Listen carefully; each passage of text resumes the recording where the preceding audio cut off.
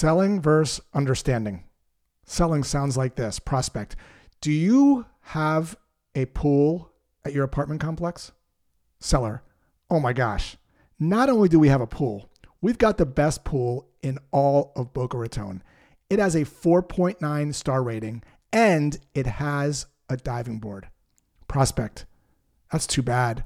I have a 2-year-old and don't want them anywhere near a pool. Click.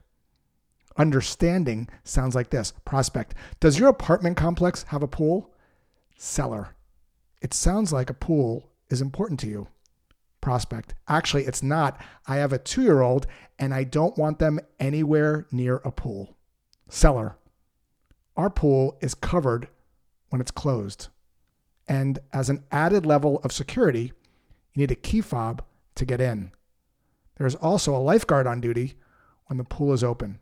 If you'd like, I can show it to you. Prospect. That would be amazing. Seller. What else are you looking for? Prospect.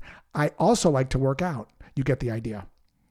Are you selling or understanding?